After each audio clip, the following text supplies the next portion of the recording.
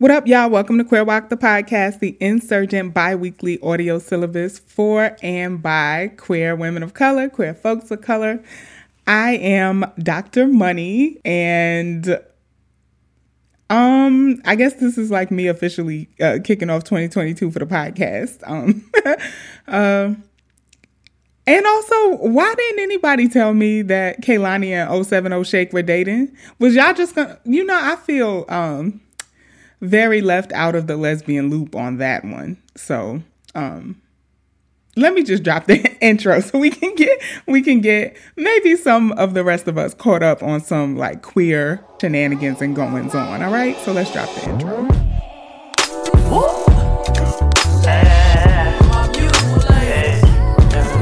Love your chocolate demeanor and your cocoa kisses. I see your glow from a distance. Your vibe incite my submission. I give you all of me. Wanna make you proud of me.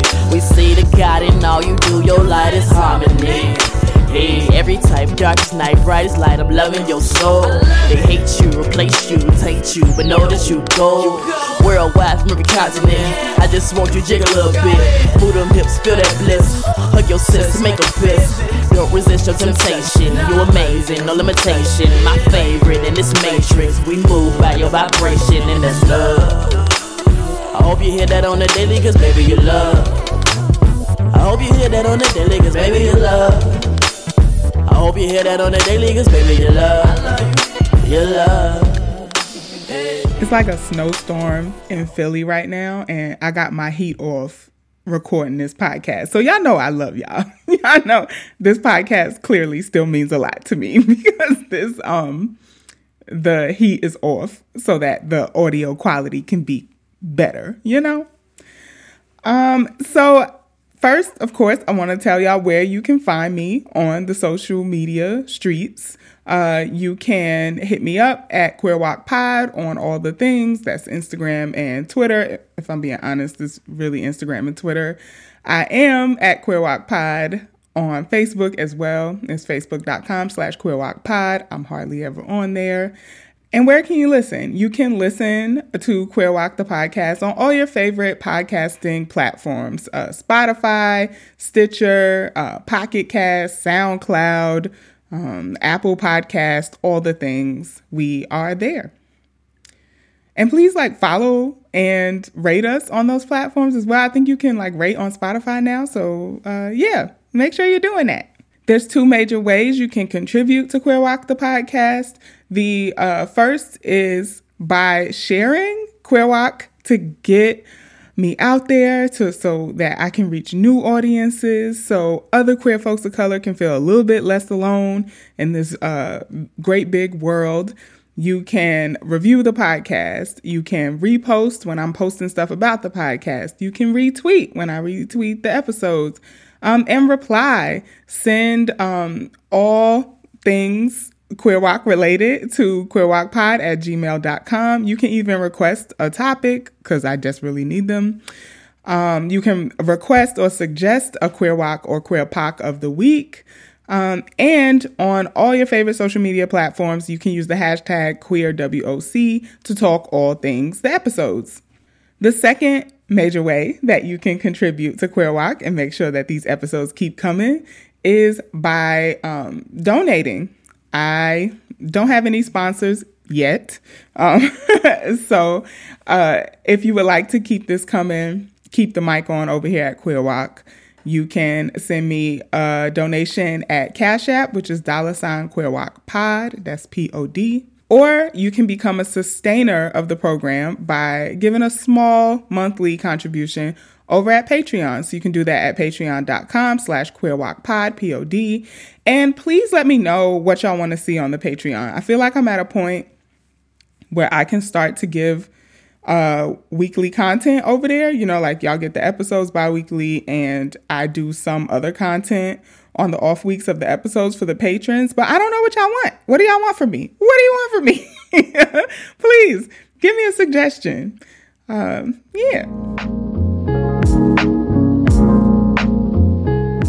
All right, y'all. I'm going to move it on along to the Queer Walk of the Week segment. And the Queer Walk of the Week or Queer POC of the Week segment is just where I highlight and celebrate and uplift some dope shit that some queer woman of color or queer person of color is doing, or somebody that I think y'all should really know about if you don't already know about them, or just some person that I'm feeling. So this is the segment where I give flowers to those folks.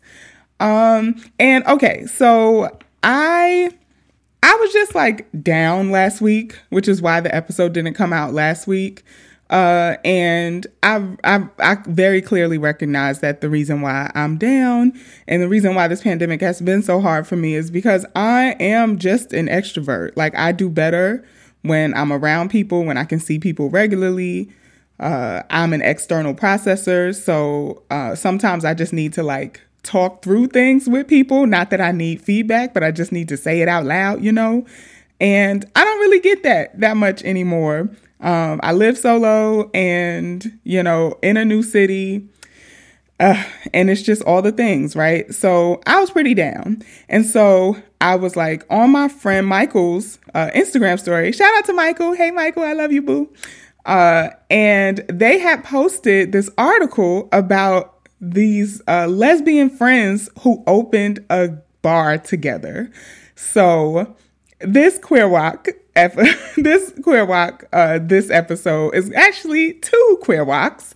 Best friends Angela Barnes and Renata Riddle, who opened a lesbian bar called Nobody's Darling in Chicago. So I feel like this just like kicked me out of a funk. I was like, lesbian friendship is revolutionary. It's out here saving our lives. And oh my gosh, right? So I just want to tell y'all a little bit about the bar that Angela and Renata opened and a little bit about the lead up to that. And if y'all are in the Chicago area, I definitely encourage y'all to go check it out. If you're not in the Chicago area, stay your ass in place so that we can try to bring down this like drastic spike that we've seen in COVID cases. So the Washington Post and the Griot both profiled Angela and Renata for Nobody's Darlings. So apparently last year, and I say apparently because I'm not in Chicago, I didn't hear about it, but there was like this, the Boys Town neighborhood of Chicago faced this like come to Jesus moment around the racism, the fat phobia, and the transphobia in that neighborhood.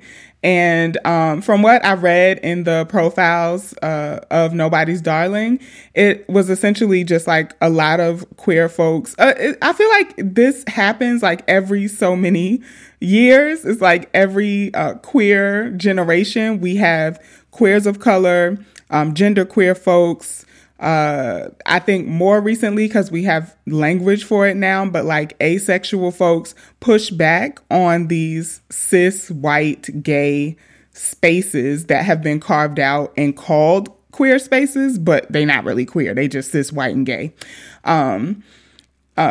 And yeah, so the queers in Chicago was like not having it and really called out a lot of the prominent gay bars in Boys Town about paying queer folks of color less than they paid the white gays, paying people more who had quote unquote athletic body types as opposed to, thicker bitches. And people were just kind of like fed up and done with it. And it kind of culminated in this drag march for change that happened in the summer of 2021. Well, Angela and Renata attended that march and they thought, why do we keep like trying to make these interventions into these spaces? And instead, why don't we just create our own spaces? I love this. It feels so timely. It feels like that scene of Pose when Blanca is like demanding that she be given a drink at that bar and they keep throwing her out and she ends up getting locked up, like protesting being at that bar. And, MJ just won her Golden Globe for her portrayal of Blanca. So I feel like this is so timely because it's like, it's actually queer women of color doing this right now. It didn't just stop in like the 80s with the folks who were doing it in the neighborhoods then too. So Angela and Renata take up the call, right?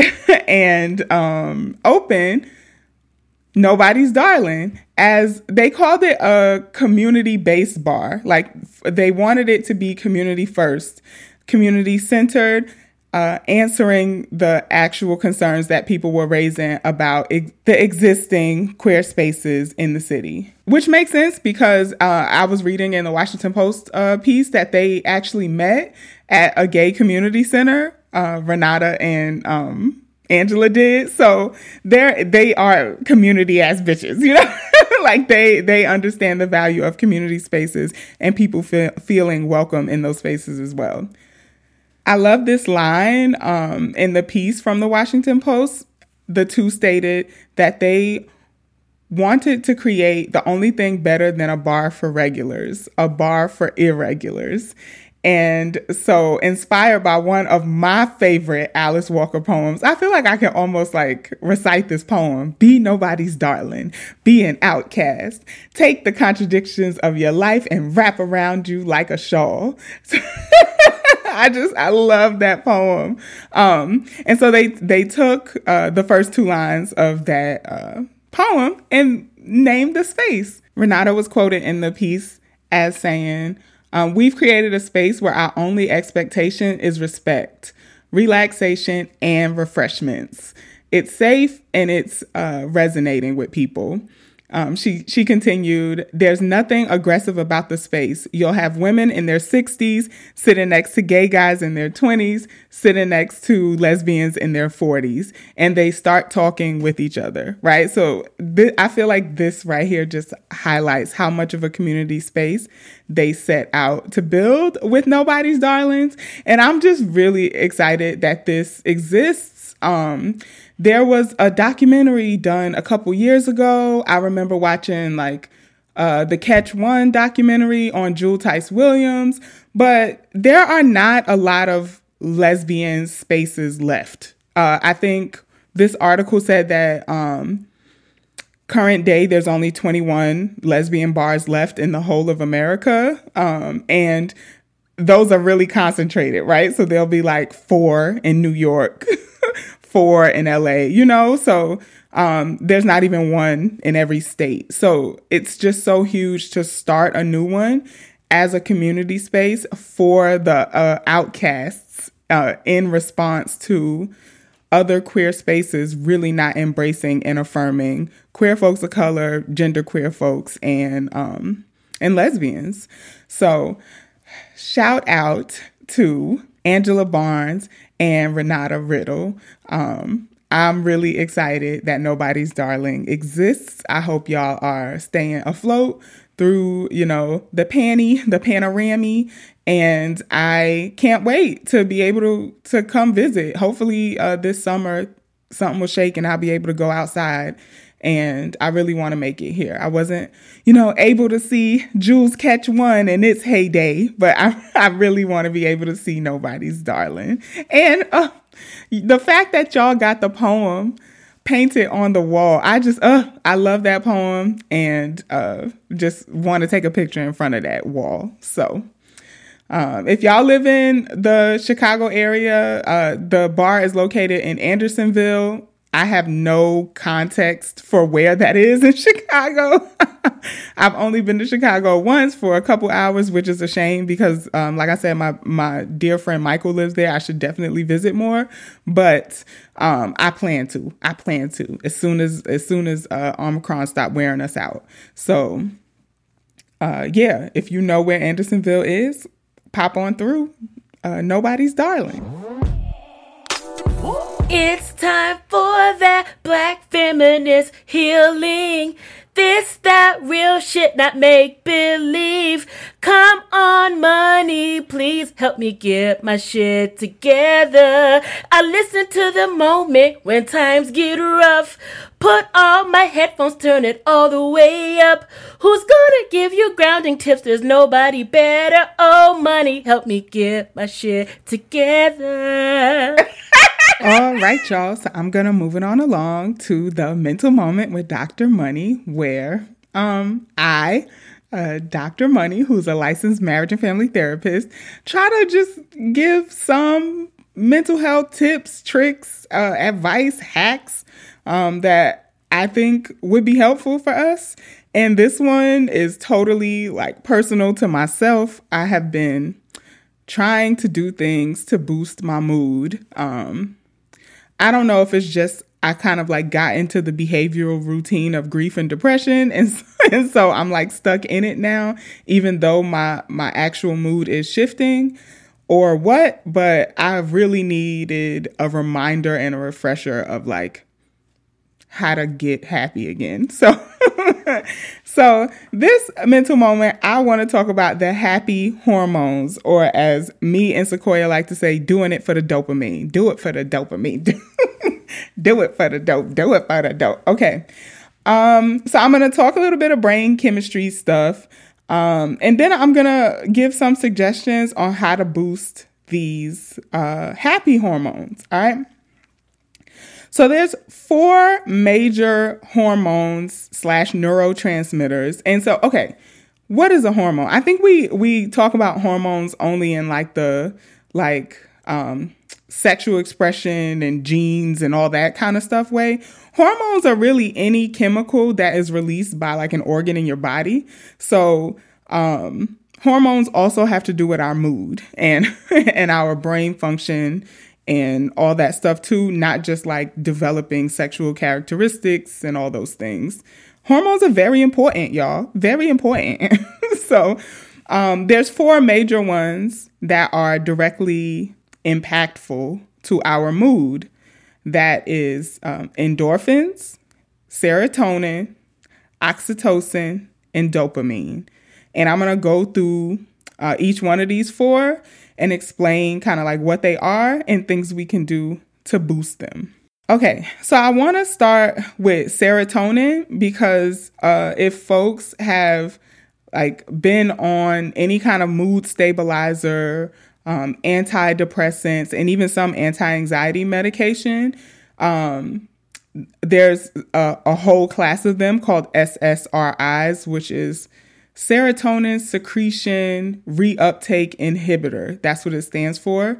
And long story short, what that does is it blocks your nerves and the receptors in your brain from reabsorbing the serotonin so that you can have free serotonin. And when you have free serotonin, you experience a little more stable mood, maybe even a little elevated mood, right? So serotonin is kind of like the first happy hormone I want to talk about.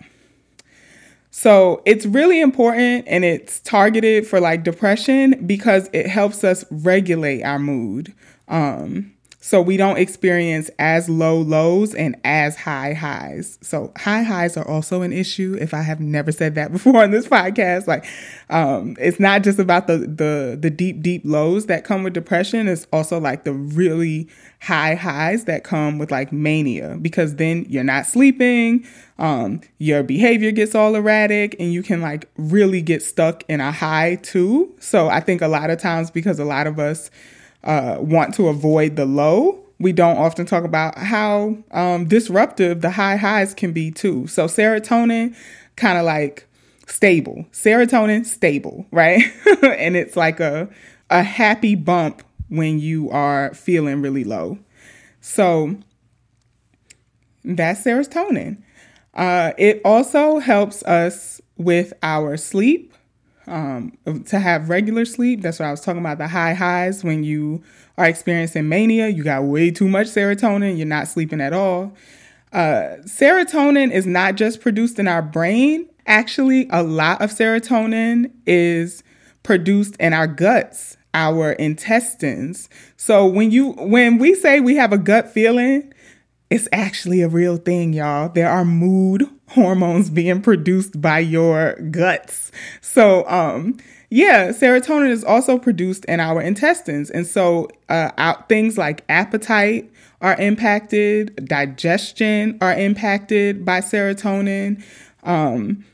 If anybody listening has ever struggled with depression, you might be like, oh, yeah, duh, because sometimes people experience a boost in appetite where our gut is lacking in the serotonin. So it's trying to get us to eat all of our comfort foods so that we can release that serotonin. Or you experience a big dip in your appetite and nothing feels like it will satiate you. You just feel like no matter what I eat, it's bland. So why would I eat anyway? Again, this is because partly due to serotonin.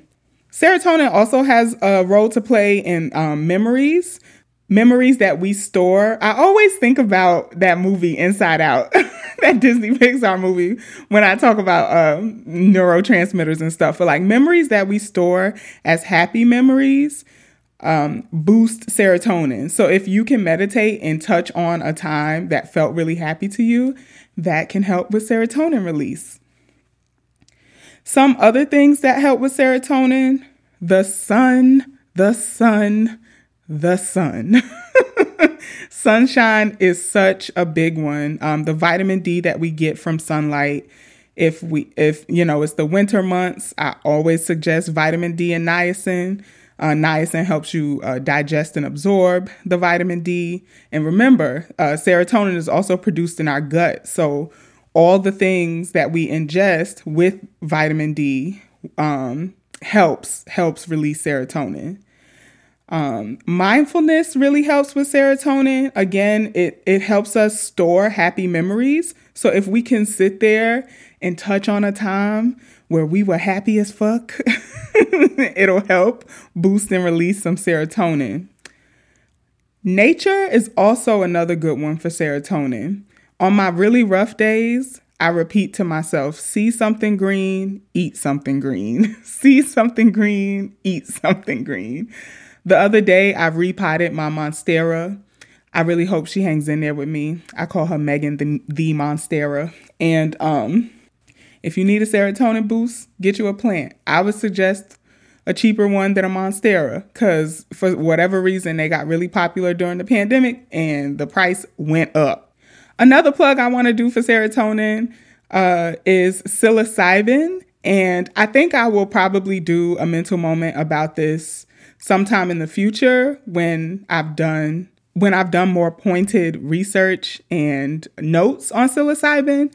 But for now, I will just link Dr. Tracy Marks. Y'all know she's one of my goals as a therapist, Black therapist on YouTube, who has done extensive research on psilocybin.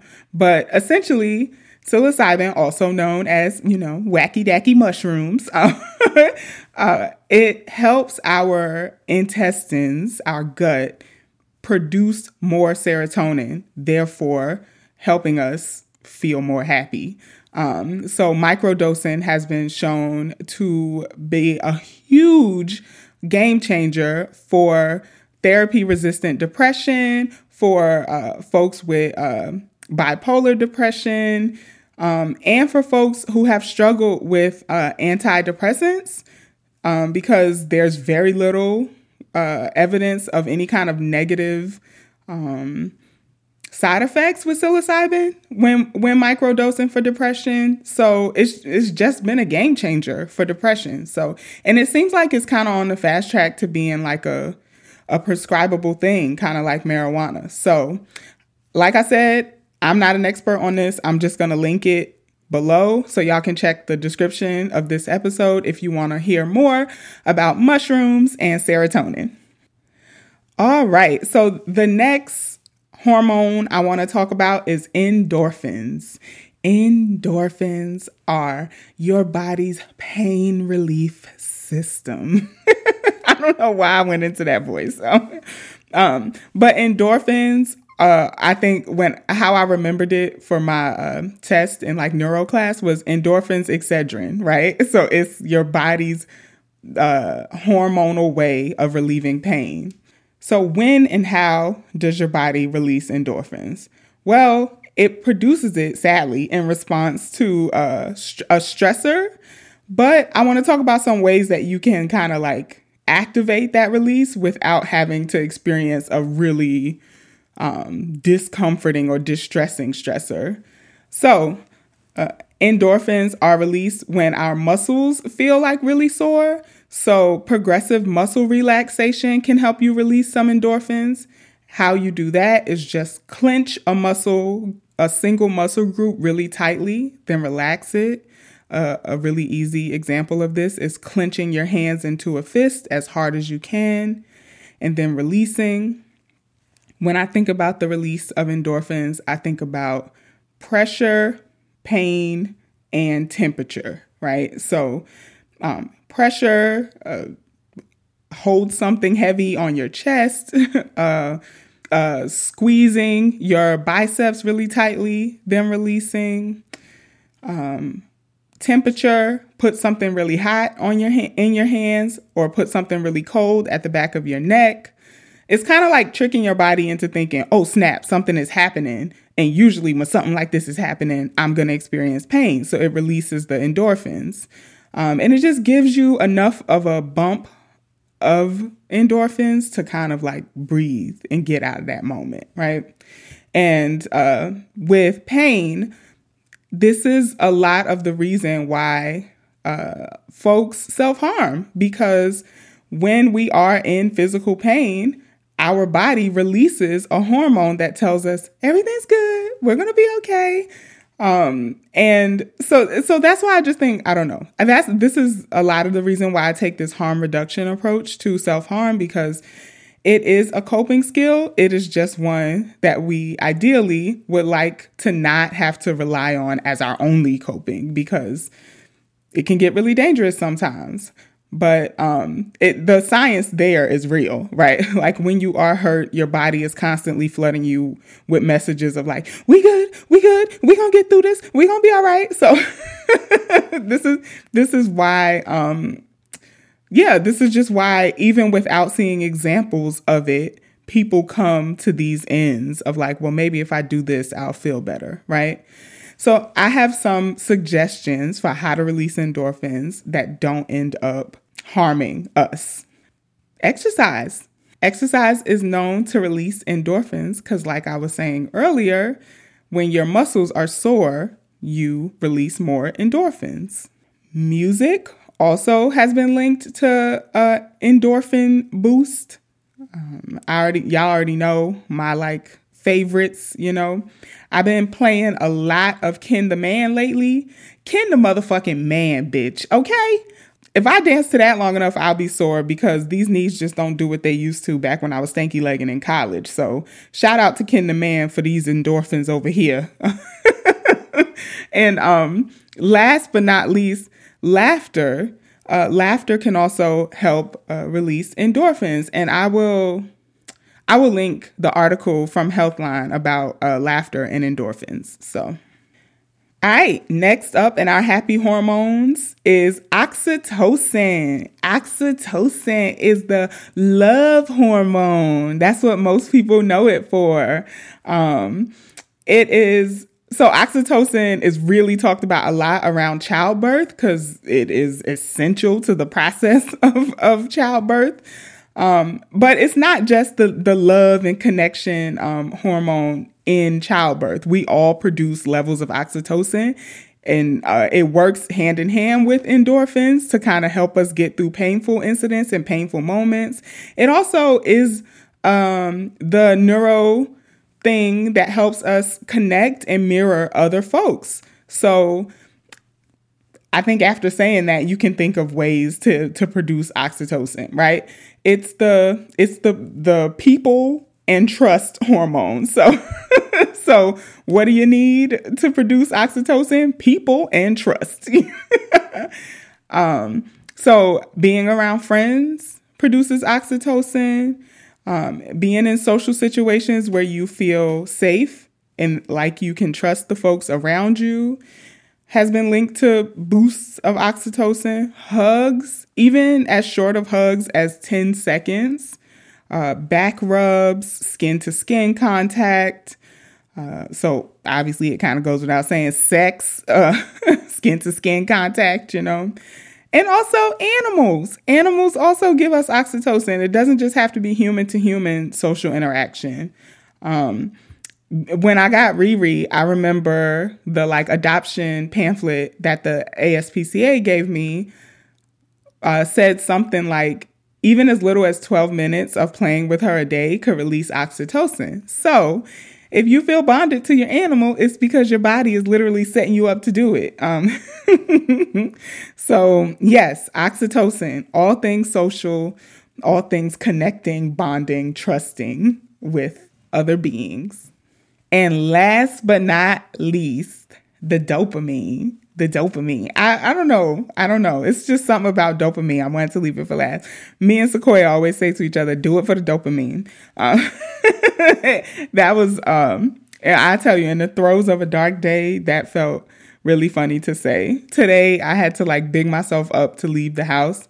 And I was like, I need to go to Trader Joe's because a snowstorm is coming. I need snacks to get me through it. And also, I need to do it for the dopamine. I just need to do it for the reward. So, dopamine as a happy hormone and neurotransmitter is really important for the reward center of our brain. So, it not only makes us feel good, but it's telling our brain that whatever we're doing is going to make us feel good again, right? So, kind of think about it like a slot machine, right? Like when you pull the handle and you hear the little ding, ding, ding, ding. That's what dopamine is doing in our brain. Yes! It's associated with pleasurable sensations. So when we feel something that feels good, our body releases dopamine. It also helps us with our motor functions because whatever we're doing, it's telling our body that doing this again will feel good. So if you've ever had to learn a dance or physically memorize how to do something, there's dopamine being released in that process to be like, okay, if you do this again, it's going to be good. If you do this again, it's going to be good. So it helps with our sensory motor stuff as well. Sometimes it's helpful to think about dopamine as the long-term version of endorphins too. So endorphins is the first release of the happy hormone when we're exercising, but dopamine keeps us going back to exercising. It's remember last time you did this and you was feeling so good after? Girl, don't you want to do it again? So dopamine is really the long-term version of endorphins. That's also why it's so essential in the antidepressant realm, because we don't just want you to get the serotonin boost and be like, oh, yes, this medicine was helpful. But also to be remember last time you took that medicine and it felt this good? Girl, you better do it again.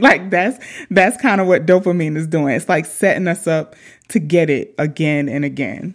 So knowing that dopamine is the long-term reward system happy hormone, what kind of things boost this? What can you do to experience dopamine? I hope that as you hear me talking about each of these, you can think of things that will help you experience this. But here's some examples from my own life. Laughing with friends. So where laughter is that short term with endorphins, I'm combining that with the oxytocin of doing it with friends, and it sets me up for that long-term reward, right? I'm also, like I said at the top of this, an extrovert, right? So being around people, I know that is something that has helped me feel good in the past. The dopamine release really be hitting when I do it again. Food is a big dopamine release one. That's that reward at the end of that Trader Joe's journey was so that I can get that Ugandan chocolate. My goodness. Thank you, Trader the Joe's, for providing me with that Ugandan chocolate. It's dairy free. My stomach is happy after I eat it, and it's dark chocolate that's good. Okay. So, the reward at the end of that, very, very happy about. And if you think about the process of cooking, if you have a go-to meal, for me, it's omelets because, my 2022 challenge to myself is to learn how to cook.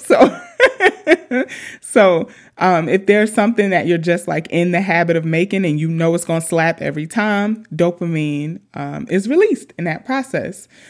So I also got from this article foods that tend to be more linked to releasing happy hormones. So I'm going to talk about that now. Foods with high tryptophan have been linked to increasing dopamine and serotonin levels. Dairy has also been linked to dopamine release. I can't do dairy. So if you're with me, it's okay. Don't worry. Almonds have also been linked to dopamine release. So I love almonds. I'll eat a handful all the time. So if you can't do dairy for dopamine, you can do almonds. Green tea is another one that studies have found, like with regular consumption of green tea, folks have higher levels of free dopamine and serotonin. So like better mood if you're regularly drinking green tea. I don't know how they operationalize regularly. In my mind, when I look, I haven't looked at tea studies, but when I think about my own tea practice, like if you're drinking a cup of tea a day of something, I would consider that like regular consumption, right? So drink a cup of green tea a day for dopamine. Do it for the dopamine.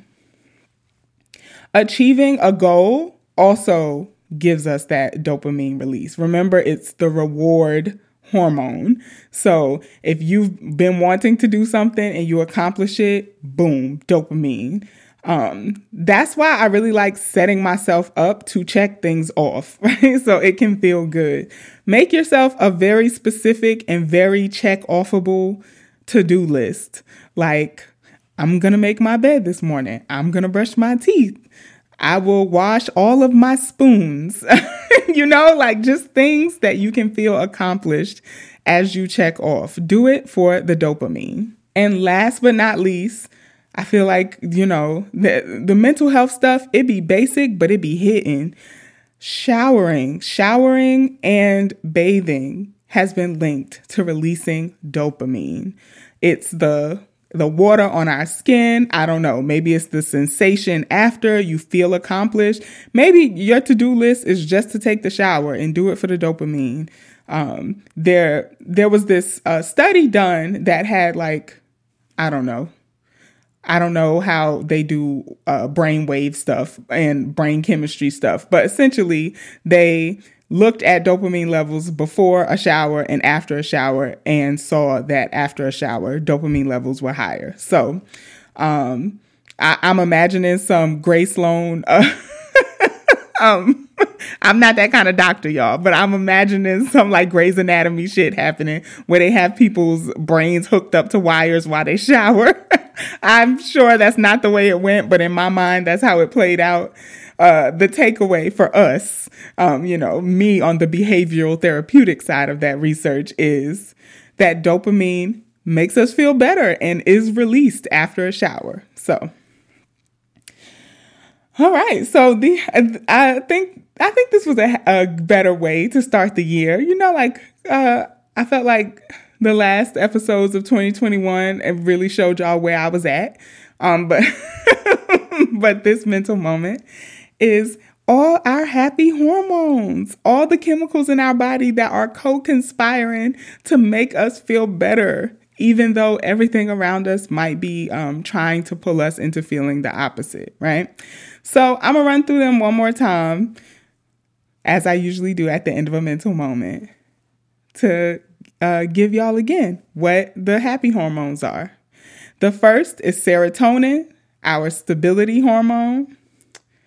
Then we got endorphins, our pain release hormone, oxytocin, our love hormone, and dopamine, our reward hormone. So do something to deliver some dopamine. Look at that alliteration. Do something to deliver some dopamine. Yeah. And if dopamine ain't it right now, maybe it's just a hit of endorphins, serotonin, or oxytocin. But whichever one you find yourself practicing towards, I hope you get that release. right, y'all, here is where I would usually move on to the topic segment. I don't have a topic for this episode. If you would like to submit a topic that you would like to hear me talk about, you can do so at queerwalkpod@gmail.com. Or you can just hit me up in the DMs or whatever and be like, hey, Money, you should talk about this on the next episode. Yeah, I don't really have a topic. I mean, Euphoria is back, but I've been doing IG lives about Euphoria, so I don't really have anything else to say about that. So if you're not following on Instagram and would like to talk Euphoria with me, follow on Instagram and Monday nights, so make sure you caught up. Yeah, but that's about it. So yeah, hit me up with y'all topic suggestions. All right. And last but not least, I'm going to move into the Curved Chronicles segment. The Curved Chronicles is where I talk about my dating woes and wins, or your dating woes and wins. You can send your dating questions and or stories to queerwalkpod@gmail.com. And I will engage with them here on the podcast. But as I haven't had any submitted, I, of course, am going to talk again about my dating life. So,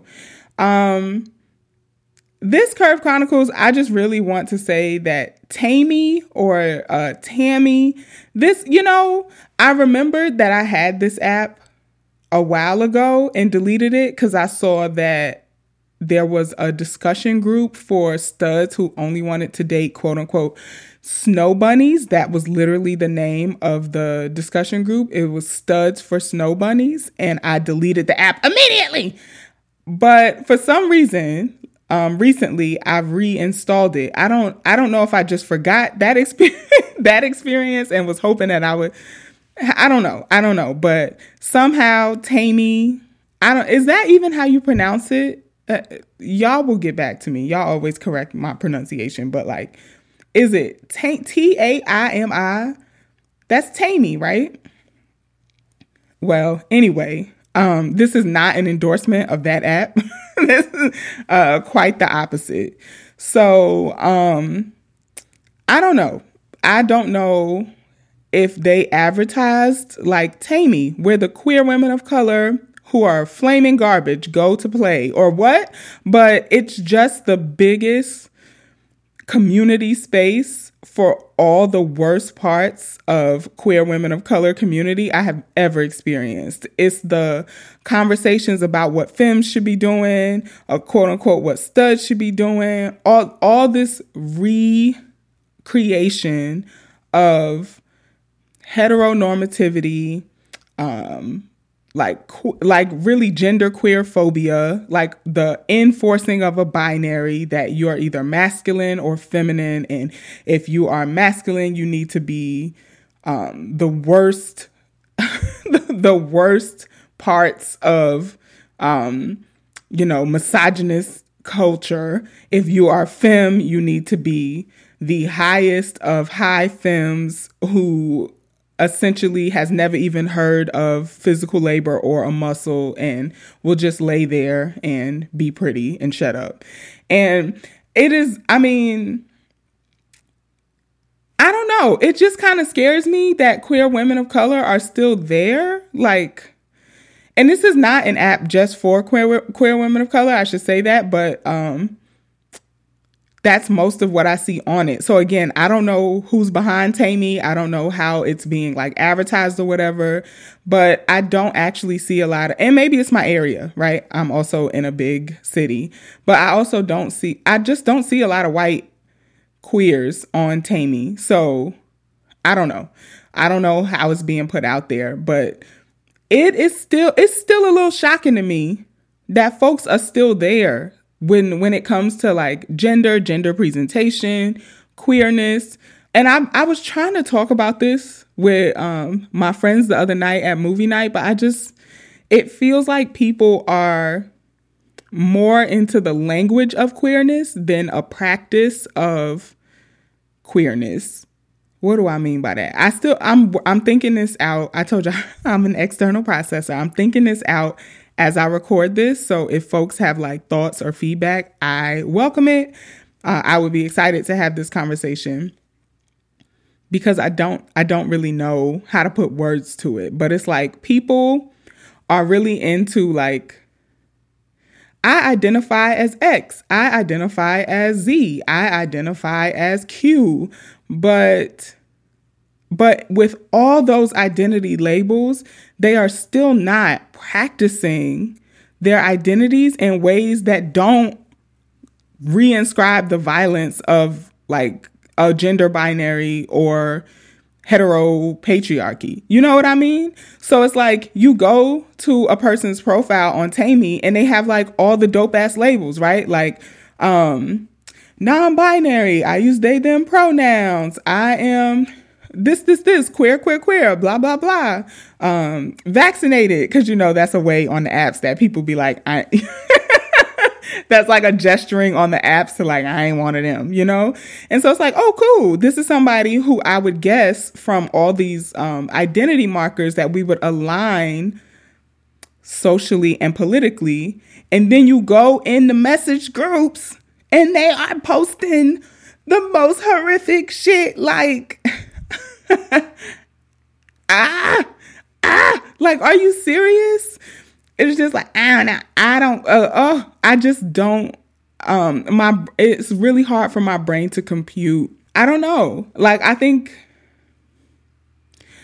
there's a survival piece that I might be overlooking in this, like what people have to do in order to get through their day-to-day lives, you know, because sometimes I think it is too hard. It is hard, like knowing these things and living it and refusing to be in relationships where like I'm expected to uphold some kind of performance of whatever just because people read me as femme. Like, it is hard. It's hard to resist, right? Because it's not like there's been this total social revolution of how we know and understand gender. I think it's getting there, but there hasn't been one yet. So we're still like in this gray in between space between creating a new gendered existence. But it's just really bizarre to me to see it because so much of my personal life is not that. And so I'm just like, wow, people. And even if we are on the surface in like a relationship that looks that way, there's no investment in it looking that way. You know what I mean? So like the folks I've dated have overwhelmingly been more masculine presenting. But if they woke up that day and decided to put on, like, you know, Fashion Nova's finest, I would not be like, oh, what you doing? You supposed to be my husband. You can't wear that. Like, that's just not where I am. And I don't think I ever was there, but maybe I'm being naive in thinking that. Maybe I was there at some point in my early 20s, but to see my age bracket, y'all, is set from 28 to 45. So to see grown people, 28 to 45, saying things like that, I can't date no stud who wear a lace front. Excuse me? Like, studs can't do their hair now? It's just wild. It's wild. I can't date no femme with no hair. It's just wild to see women of color. And the only kind of space and grace I can think of for it is like surviving your day-to-day life, or like being so scrutinized by these like desirability politics that you start to enact them on each other. Because other than that, I'm just like, y'all are some clowns. Like, I just don't, and it makes me think, damn, I missed my window of opportunity and it just ain't gonna happen. But I think more in my rational mind, I think it just ain't gonna happen in these app spaces. But Tammy is teeming with problematic shit. And it just baffles me that there's no like moderators to be like, you can't say this or nothing. They just let these conversations go. As long as it's, you know, not graphic violence or nudity, it stays up. And it's wild. It's just very wild to me. But yeah. That's Tammy. But okay, I feel like I wanted to tell y'all something else about Tammy, but I went into this, and again, it's because like I haven't really thought about it out loud. So y'all let me know what y'all think about that. But what I actually wanted to talk about was an experience I had on Tammy. So another thing that happens a lot with people on apps is their bio will be, just ask. Anything you want to know, just ask. If you are listening to this, if you can hear my voice right now and your bio is anything you want to know, just ask. That is not like, what? What am I supposed to ask you about? Okay. So you know what? I do it, right? I'm a therapist. I'm an extrovert. I'm a Virgo. I can make a conversation out of dust. Okay. So I matched with this person on Tammy, and their bio is anything you want to know, just ask. I don't know if y'all noticed or if you follow me on social media or whatever, but orange is my happy place. I like orange as a color. Yeah, it just makes me really excited. I feel better when things are orange. So I was actually kind of like drawn to their profile because they had like a motorcycle and that was orange and a whole orange outfit. And I was like, oh, yes, cute. So when I messaged with them, given that they did not have a bio, I said, oh, do you like orange as much as I do? And they replied, yeah. Me, I don't know why I kept this going. I don't know why, because yeah is like, okay, Y-E-A-H, y'all. Yeah, Y-E-A-H. So I've responded to that, orange is my happy place, with a smiley face. And then, I don't know why, I continued. I said, what other colors do you like or are you drawn to? And they didn't respond to that message. So whatever, okay? It was a pretty dry conversation. I get that.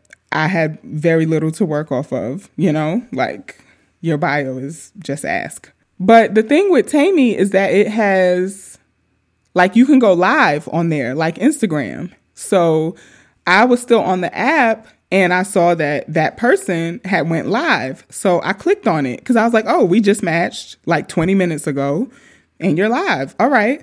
They are live and they're with like a guy friend who I read as a queer guy, but this is totally my stuff. I don't know how that person identified. And the name of the live was Colors.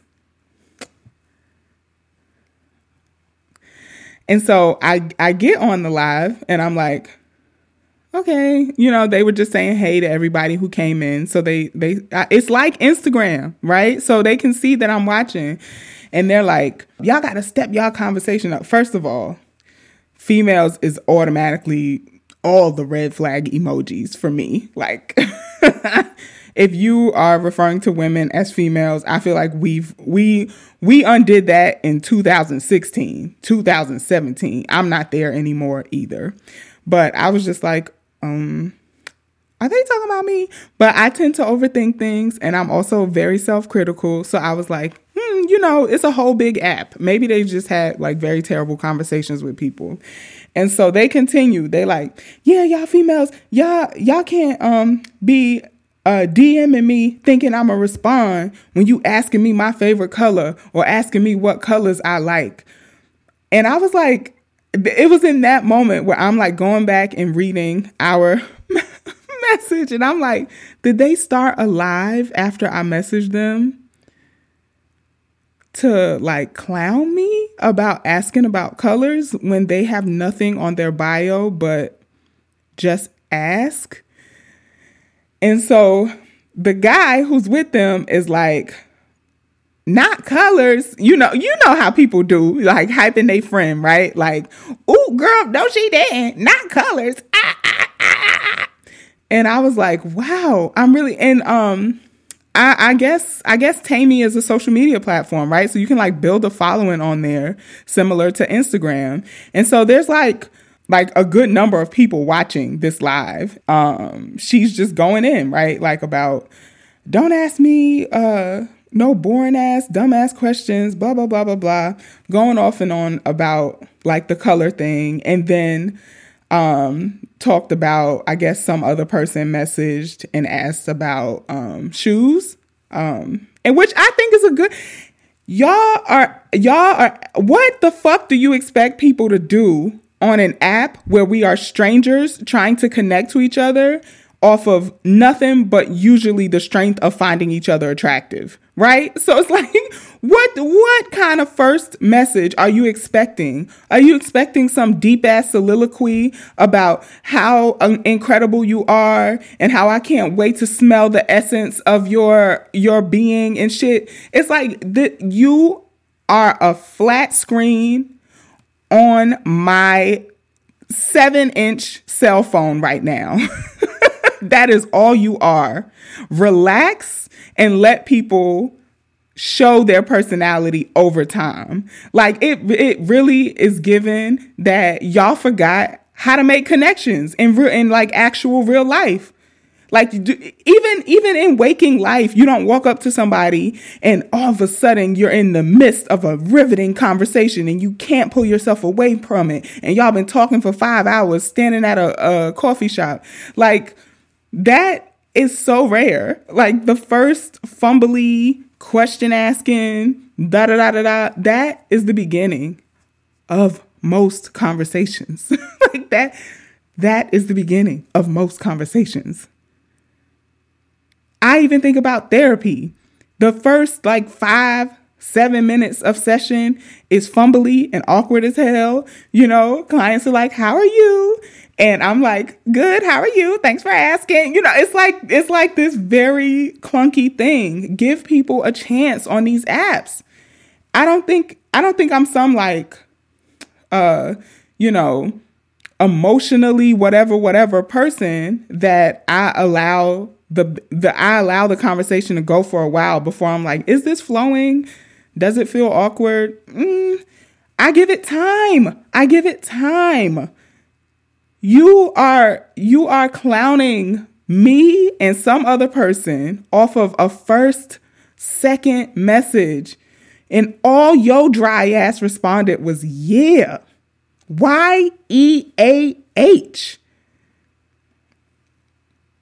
You, my friend, are also not a great conversationalist. That happened on Tammy, and I think I don't know.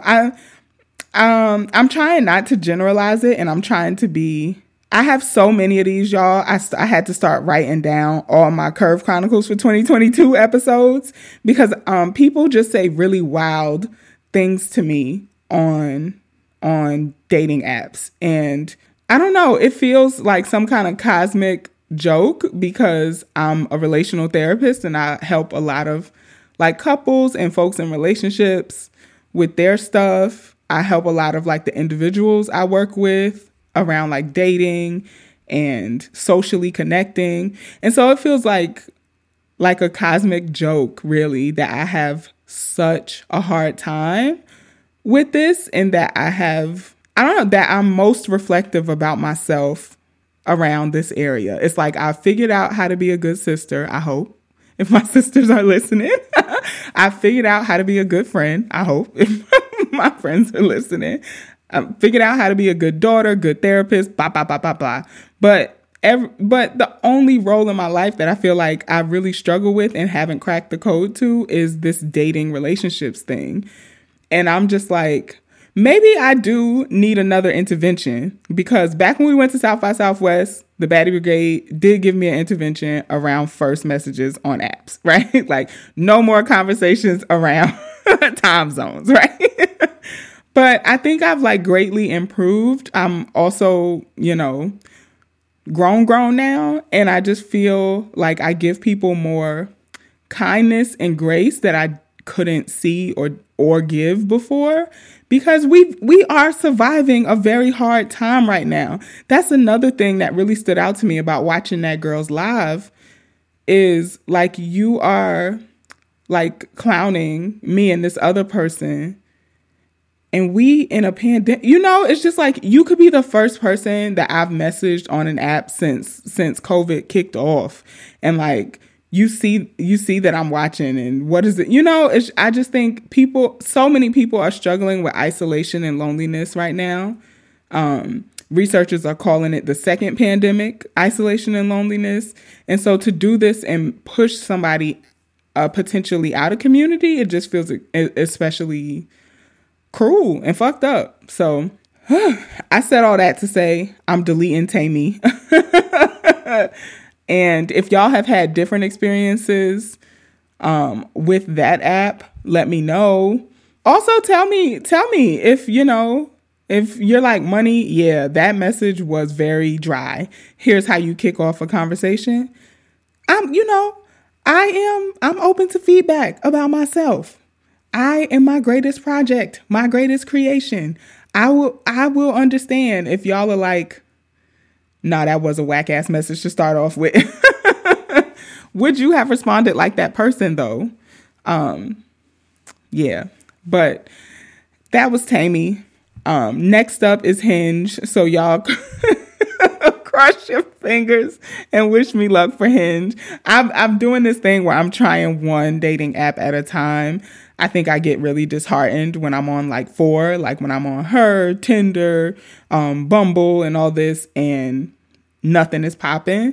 So I'm trying one at a time. I don't do it like frequently. I have allotted time on Fridays to swipe, and that's it.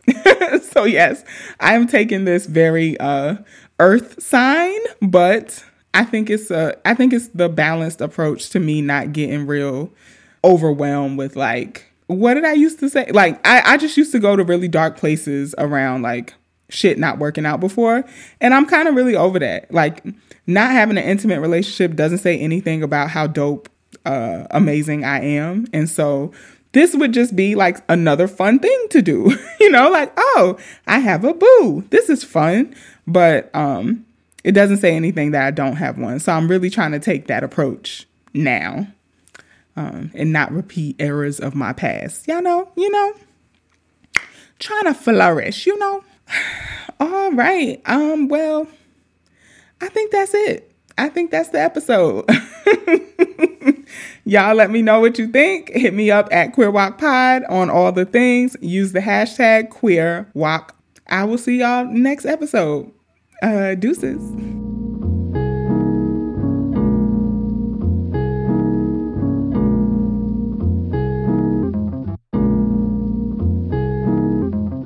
This episode of Queer Walk the podcast was made possible thanks to the monetary contributions of Sarah M., Charlene S., and Callie S., who all became new patrons.